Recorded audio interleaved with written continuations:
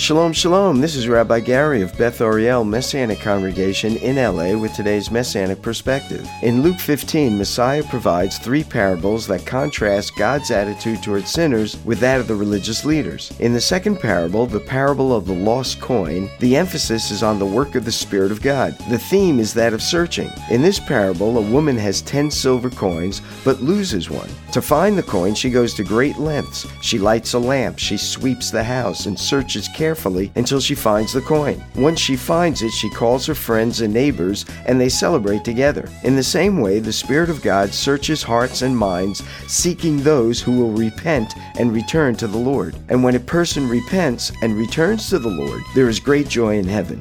For more information on Beth Ariel and our ministry among the Jewish people, go to bethariel.org. That's bethariel.org.